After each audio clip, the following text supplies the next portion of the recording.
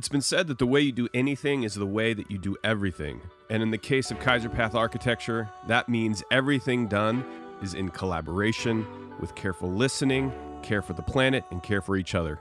It would be difficult to explain how a conversation about building design leads to political healing, but it can.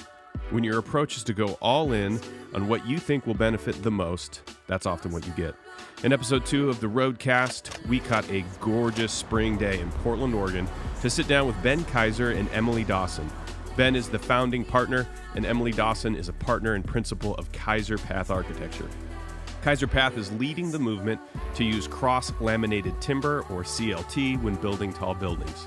CLT is a renewable, durable, practical, fire-resistant, and energy-efficient resource that's also just gorgeous. It's wood.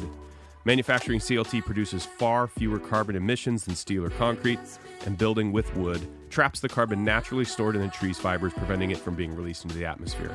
Kaiser Path designed, developed, and built Carbon 12, currently the tallest CLT building in the country. Our conversation today touches upon how the way we design and build can impact our feelings, moods, and overall health. Really and truthfully, just a wonderful conversation touching on a broad array of subjects. Ben and Emily are not just thought leaders in this space, but also some of the leading practitioners.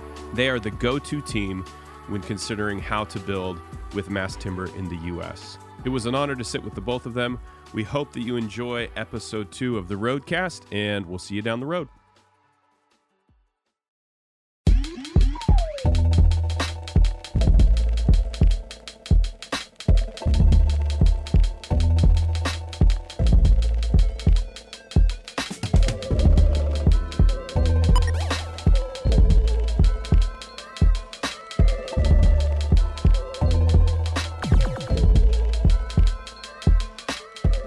I think maybe a good way to start is, Ben, maybe you could just orient us to who Kaiser Path is, what you focus on, and then I kind of want to set the table just a little bit in the sense that it will be focused on CLT and just kind of the role of CLT for folks that maybe don't know what that is.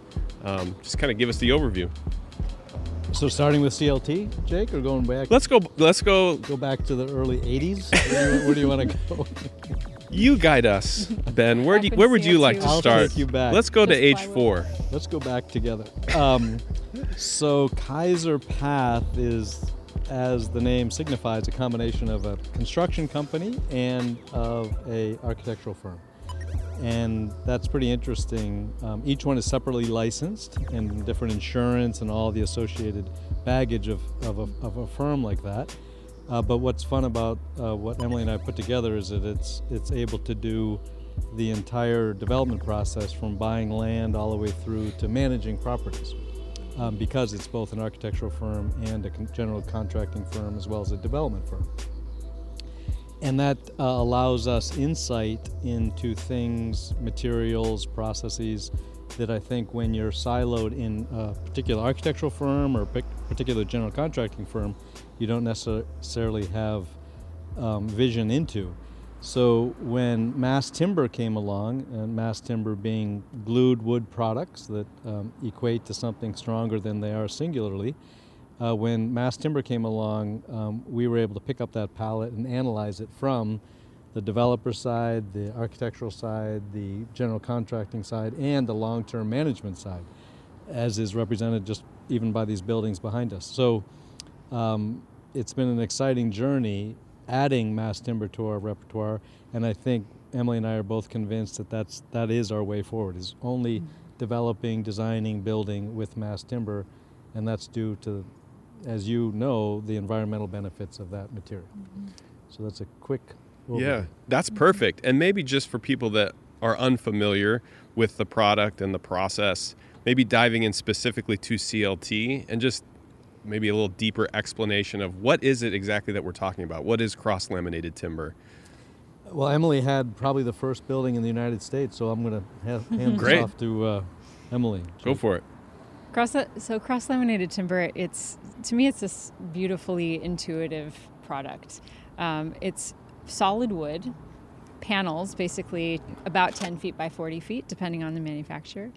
And it's made with dimensional lumber typically, so the kind of thing that you'd see just walking through Home Depot, except that it is glued at perpendicularly to each other in layers, at least 3 layers up to 9 layers. So it can be very thick and very strong, and can be used for floors, roofs, walls, entire building structural systems. And because it's panelized, it's modular, and so it drops in, and you can construct a building with it really quickly because they're these big pieces. So one of the things we like about it the most too is that it is made out of wood, which is a bio-based material, so you can grow it, pulling carbon out of the atmosphere while you do that. So turning buildings into really carbon sinks is a really exciting way to start to look at building structures. Why did it take till the 90s? I mean, so, right, plywood's been around. We have plywood. But it's not until the 90s till this product comes to fruition. Why? What was That's a great question, Jake, as to why that uptake took so long to realize that it could be panelized, to what Emily said. I think a lot of it has to do with just the predominance of other materials, so concrete and steel.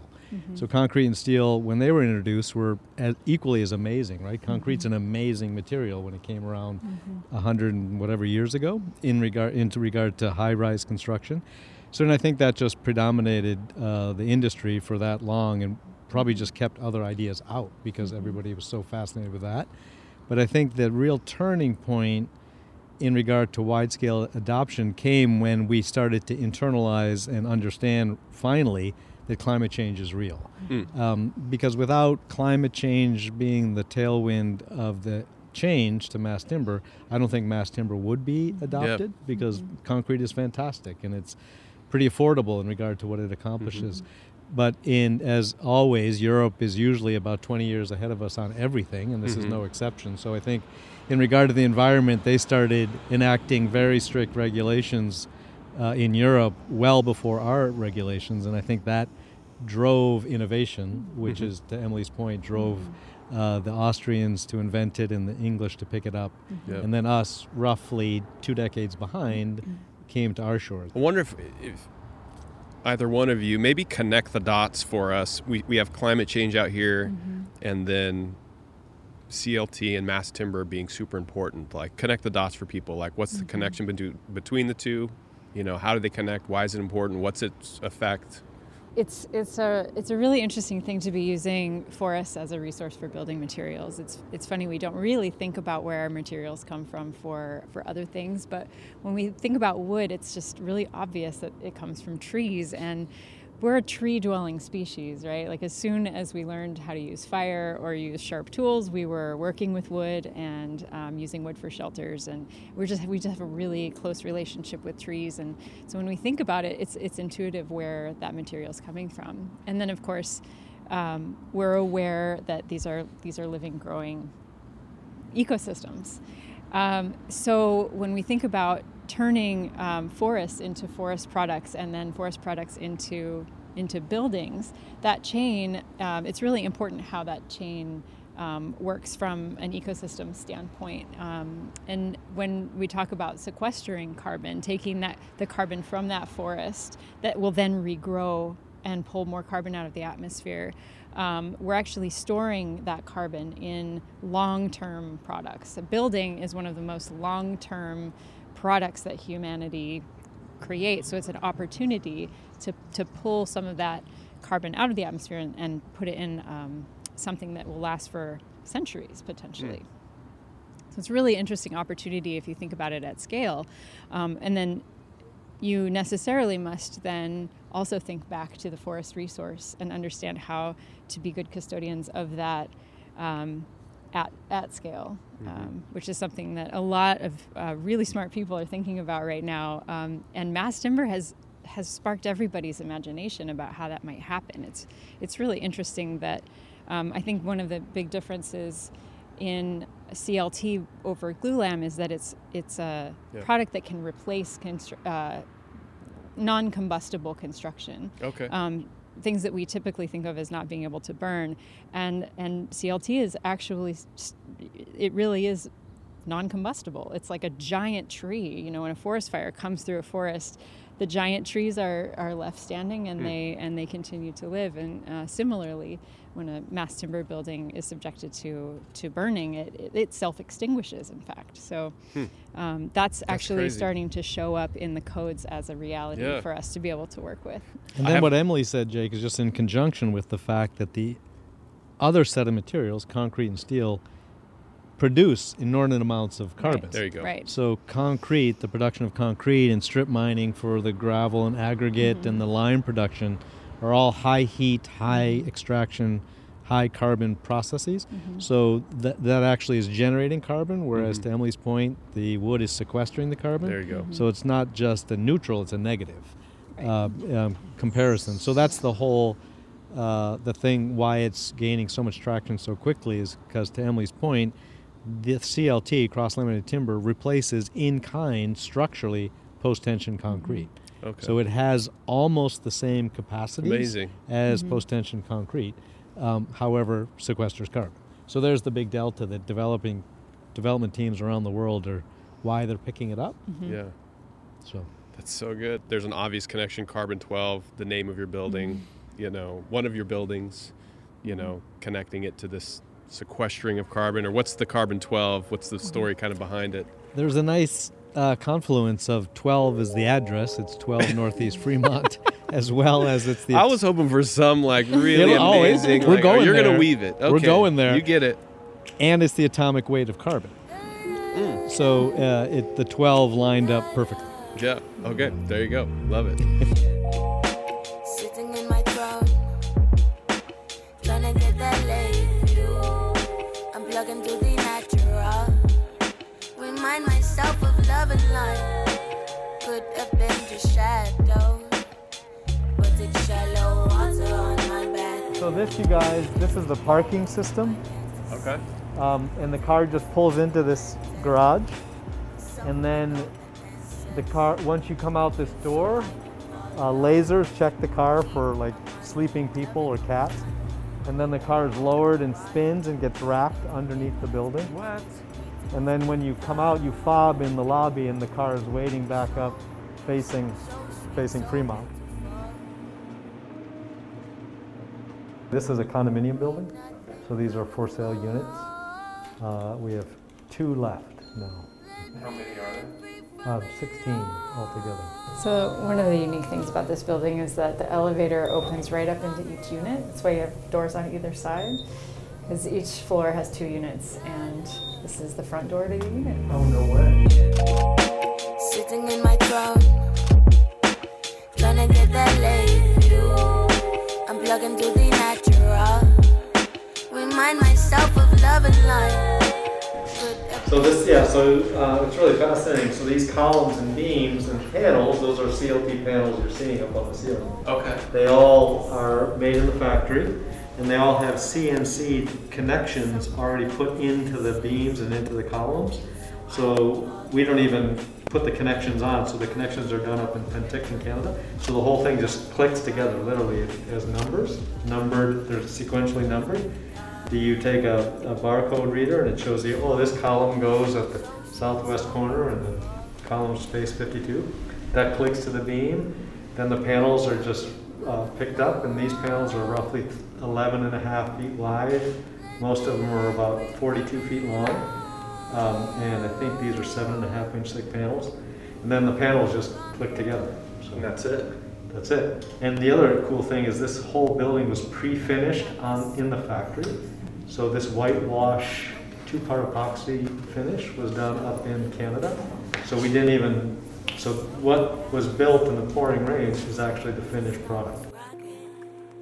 Fire away, I'ma block it.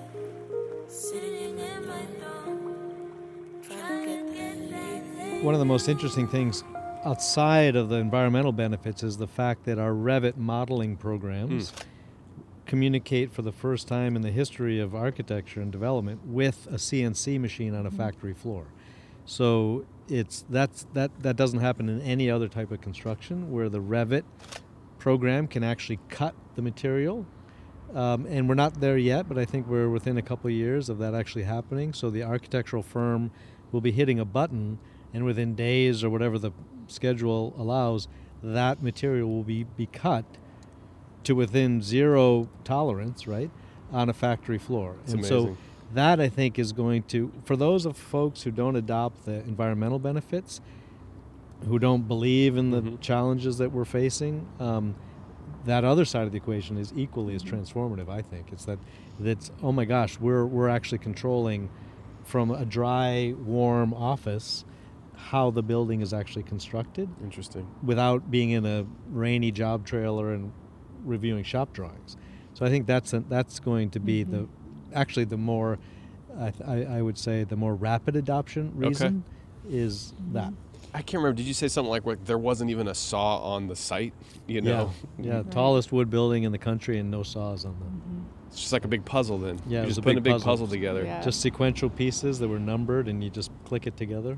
There's something too about working on a mass timber building that everybody just feels a little bit more engaged and involved. Like they actually love the building in a way that I haven't seen on a lot of projects. Where, I mean, our mechanical contractor, I remember getting to know him really well. The superintendent for the mechanical contractor, because we were talking about everything that he was doing. All of a sudden it was like, well, this is going to be exposed, it's this finished material now, and he thought about it so differently after being in the wood building for a little bit, and pretty soon he is totally invested in how this building turns out, and that's just across the board. I see people just feel more ownership about the building, more emotional attachment to it.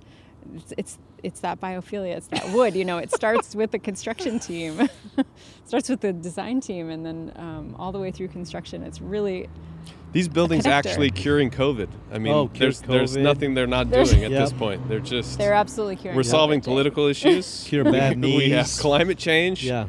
We just gout. Oh, that's so good. But really, actually, wood surfaces you're like, but really, actually, they do.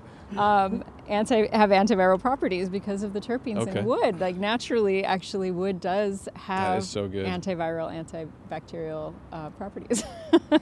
We're not kidding around here. Not kidding. No, COVID lands on wood, boom, it's gone. It cures gout. It cures gout, as it turns out. Emily, I want to pick it up. You have a remark that says you want to work to make buildings behave more like plants. So I'd love for you to just unpack that a little more for us. There's so much wisdom all around us in nature. I mean, we are part of nature. I think it's really important to remember that we are part of these systems, and the inherent beautiful knowledge of a closed circular system like a forest or a plant that's using photosynthesis. It's it's both removing nutrients from the soil and then giving back nutrients to the soil. It's just there's so much beautiful knowledge in nature about how to make things less wasteful. In fact, zero wasteful. I know we can do that with our built environment. I know we can. And we're getting closer and closer. I mean, we're starting to use more bio-based products. We're starting to think about the way our buildings breathe and give us light and energy in ways that require a lot less fossil fuel consumption. We're getting closer and closer and closer to what we call net zero, right? Or even going beyond that to regenerative architecture. So we're actually healing the systems that we used to be sort of taking from. So how does a building breathe? A building, there's so many different the way that buildings used to breathe before mechanical ventilation. You'd open a window on one side of the building, you'd open a window on the other side of the building, and the air moves through. In different climates, there's different strategies involving added heat like fire, or in really hot climates you'd have maybe you're adding water to help cool the air as it passes through. There's a lot of really sophisticated ways to move air through a building that don't require energy. Also wanted to spend a little more time on that, like this, maybe for folks that don't know, is it biophilic design? Biophilia. And just the benefits, or I hear you describing it, but maybe even just continue to just this, you talk about us being a part of the natural environment. We are animals, we're there, and there is this symbiotic like relationship, like even in being in a building, that can happen. So Yeah. love to just, what are the It's true. benefits, And impacts? you hear about, sick building syndrome. What if our buildings were actually healing us and actually helping us be more and more healthy? There's some wonderful research going on at the University of Oregon around healthy biomes in buildings and how actually we want to invite in those good biomes. And how do we do that? What kind of materials do we have around us to make sure that we're supporting those healthy biomes that in turn support our health, our own health? Biophilia is a word, when you break it down, it just means love of nature, which is something that we just have as human beings. We can't help it. We just love nature. That's where we were born, and that's what we're from. Yeah. So to bring that into design is a way to bring health and wellness concepts, but also joy and delight, and understanding that those things all play into human health. And so it could be just like the enjoyment of the actual just wood itself, or the... That's right, exactly right. Yeah, there's a biophilic response, we would say, to seeing natural exposed wood in a building. When you walk in, there are studies that show that people are happier. There's increased productivity around biophilic effects. Some interesting studies around just perception of temperature. People just perceive themselves to be more comfortable in spaces with wood, even if the temperature is everything else is exactly the same. They have a larger range of what feels comfortable. So it's fascinating. Drink from my sunshine, sip from my rainbows, deliciously mango. I think it's a syndrome, got me So this is the atrium space. This is sort of where the Canyons gets its name, from these big open air atriums. Yeah, and does all this open up too? What's this? These are actually smoke vents technically, so they're part of the smoke evacuation system you need when you have an atrium space. This is 5 floors of open space, and when you do that, a little bit different fire safety requirements. So it's actually part of that natural ventilation, passive ventilation system. So down on the 2nd and 3rd floor, it's open. As you can see, it's open on this side, full height. And so the air actually just moves naturally up and out through the space. So you can kind of feel the air moving. I won't stress myself, so I can express I'm curious myself. a little bit about the process, right? And what hurdles you had to overcome. I'm thinking just across the board, permitting to regulations, to get back to wood. Yeah. It was a hard lift, and I think what's interesting is the concrete and steel industry has put hundreds of millions of dollars into a campaign to push back on these mass timber products, which is interesting. So you flip through any architectural magazine these days, and you'll immediately see an ad that says, if you live in a mass timber building, you'll die within 12 minutes in a fire. And they have really outrageous photographs of fires in multifamily buildings. The odd thing is none of which are mass timber buildings. So they're really using just burning apartment buildings to represent their case, even though they're not mass timber. So we faced those hurdles with the city of Portland and the state of Oregon. But since we have a deep history in timber here in Oregon, it was a much easier lift than had we been trying it in New York or Ohio, for example. So we actually had the governor's support, as well as any jurisdictions that kind of heard the story and heard the deep history of using wood in the Northwest, coupled with the fact that in the 80s there were about 1,700 mills closed.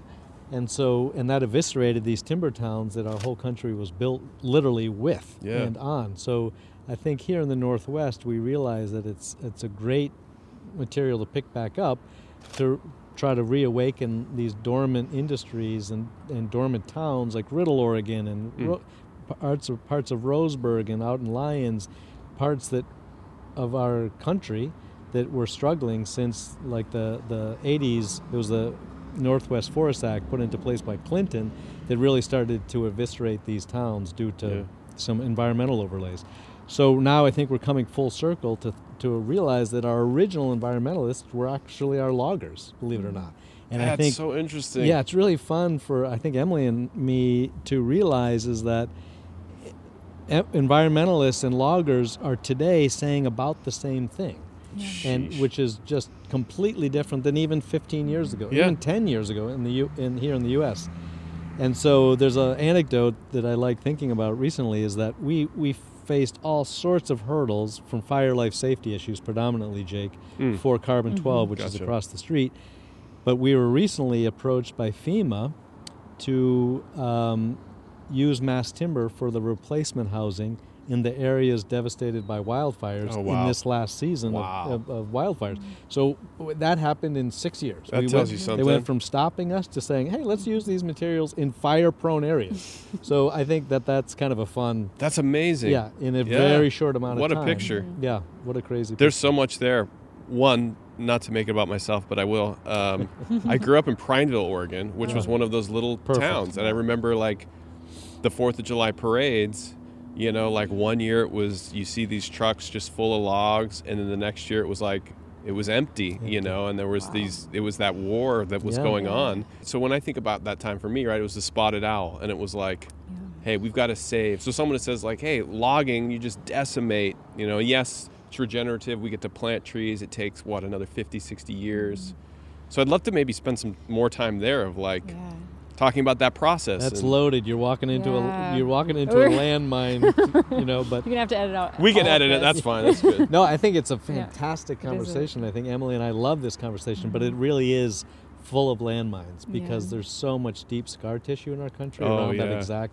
Yeah. Your memory as a child is still rippling through the Northwest. Absolutely. It's not so much in Southeast or even Northeast, but here in the Northwest because of the spotted owl.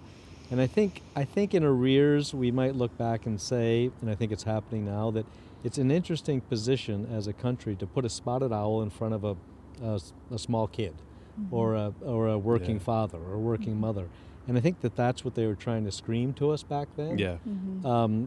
But there's also, of course, a case to preserve old growth forests, and I think you know we really wanted as a country, to Emily's point, keep our connection to nature strong, but offshoring all of our polluting tactics of oil use, which is what we do. We keep the United States beautiful and natural because we buy all of our high damaging products from other countries, right? We import all of our steel, all of our oil, all of our refined fuels from countries that are ruining and ravaging their environments.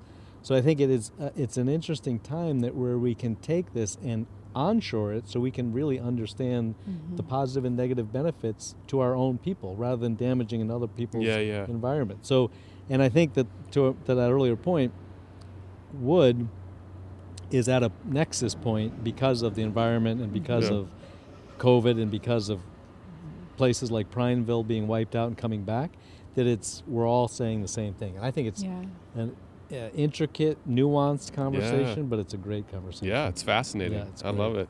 Maybe go for it. It also just seems there's a real understanding right now that to come to any sort of path forward with how we treat our forests, we have to work together and collaborate and actually really respect each other and the work that is done. And so I think one of the things that happened back then was a real binary approach. Like if you're cutting down trees, you're bad and you must hate the environment. Yes. And those loggers are going, what are you talking about? I love the forest more than you'll ever understand. I spend all of my time there. I understand it completely. And so we're starting, you know, enough cool-off time hopefully has happened where we're starting to see a real willingness to get in the same room and listen and talk about it and say, well, okay, so really what are you doing? And why are you doing it that way? And why is it more effective for the ecosystem than maybe this other way that we've been trying for a while? Should we share notes? How do we do this together? Why is this forest so different than this one? You know, is it just species? Is it watersheds? Is it biodiversity? Is it access? You know, it's very complicated. So understanding that it's very complicated, there's a lot of experts that need to come together and really work together. For maybe the first time, I'm feeling a sense of collaboration that it makes me hopeful that healing has started. Yeah, man. Novel concept. Like let's all talk to each other and listen. That's absurd. It's a good time. It's absurd, to but do it. I love it that it is a good time to Yeah. like It is be a good like, time. all right, so we did these polls, this binary thing. Mm-hmm. I attack you, you attack me, but like, Yeah. I love this theme of collaboration, saying like, hey, now's the time to come together for ourselves, for the environment. We're all this one thing. So Yeah, and I think the recent political, Yeah. yeah. debacle really illustrated that divide, that chasm is huge. Yeah. And I think it is partially because part of our country turned our backs on the other part of the country. And I think that chasm, I think mass timber, believe it or not, is a bridge Yeah, I to can see it. reconnect It is. those red and blue parts Yeah. of our country. It And it's really is. happening. Absolutely. Emily and I are in conversations every day with deeply conservative parts of our state, but we're all saying the exact same thing at the table. And Oh, I I think love that. that's a pretty exciting. That's time. really cool Yeah. to see It's that happening. refreshing. Ben, in thinking about your journey, I've read a little bit that, and correct me if I'm wrong, like you at the forefront of the Pearl District, or involved in the Pearl, and then you have these other, beautiful developments around Mississippi, Vancouver, Williams. That's where we are right now, on Vancouver Street. And thinking about, I don't know, it's a curious moment for Portland, right? And having that experience and that history, like what are some of your hopes, like moving forward? Like what are you seeing? Obviously you've thrown in on CLT, but just as a city, I'd love to know kind of what you're seeing next and hoping for the city. That's a great question, Jake. I think it's difficult for those of us. Sounds like you're a native. I'm from Cleveland, but I've been here since the 90s. It's a very difficult time, isn't it, to see Portland so devastated on so many levels. And downtown still boarded up. The fencing is still up around the federal courthouse. There's graffiti everywhere. We have a significant homeless problem. However, on the bright side, with the sun coming out, I can feel Portland already starting to heal itself, which is interesting. And maybe some of that is probably me starting to heal myself, as well as Portland starting to heal itself. And I think as the protests subside and as we as a country start to actually integrate the objectives of the protests, I think we can start that healing process, not too unlike the whole wood issue.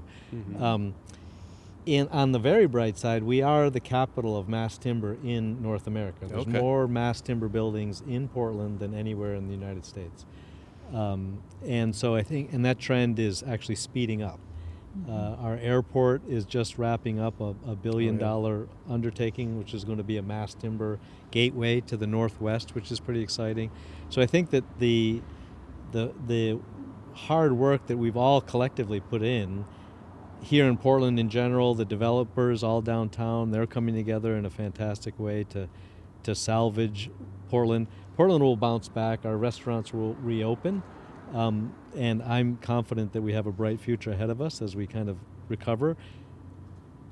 And coupled with, I think mass timber has a bright future with Portland being the focus. Yeah. Emily and I are working on a couple of very interesting larger scale ideas, working with the Port of Portland, something that I think will be transformative to the entire industry and keep Portland as the absolute leader in North America in regard to how to do it, the beauty of it being done.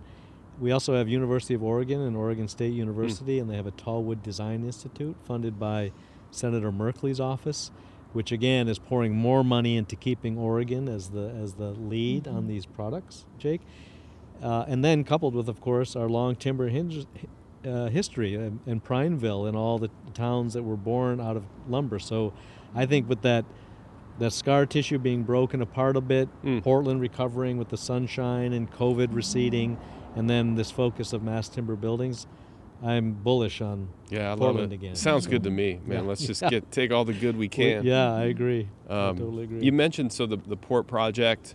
I'm curious, just like what you're excited about, and it can be a specific project, that you're looking out towards with this, or are there other actual buildings, that are inspirations to you, personally, of like, I really, or, folks that are doing this work or stuff that's inspired you?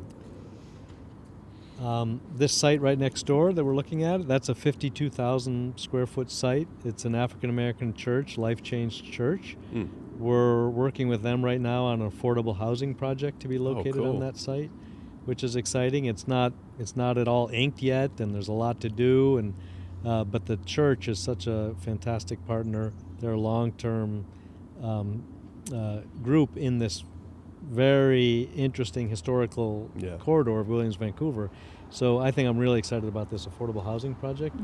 And the church will remain our partner, both in equity and in development, which is also a very exciting component of it. So I think that's one of the things, again, bolstering the neighborhood, bolstering the mass timber conversation, of course. So I think that's one thing I'm pretty excited about. Yeah. Anything come to mind for you, Emily? I mean, I'm really, with Ben, we just see affordability as such the next big thing that needs to be solved for, and it's deeper than what material are you using. It's deeper than how much does it cost to build a building. It's way deeper than that. So I think that's where transformative work and more collaborative work helps guide us to these more holistic solutions that hopefully can lead us to affordability. I mean, it's a huge, huge problem, and it's going to take a lot more than architects to fix it, but that to me is the most exciting work ahead of us. While we're sitting here, I just want to say thank you so much. Really appreciate that you carve out the time to roll out this green carpet and chat with us, and it's just been it's been wonderful, and thank you so much. It's like a spa treatment. It is. I'll take it. It's like a day at the spa. Bringing this that sounds good. around. Day at the spa sounds good. A day with Jake is a day at the spa.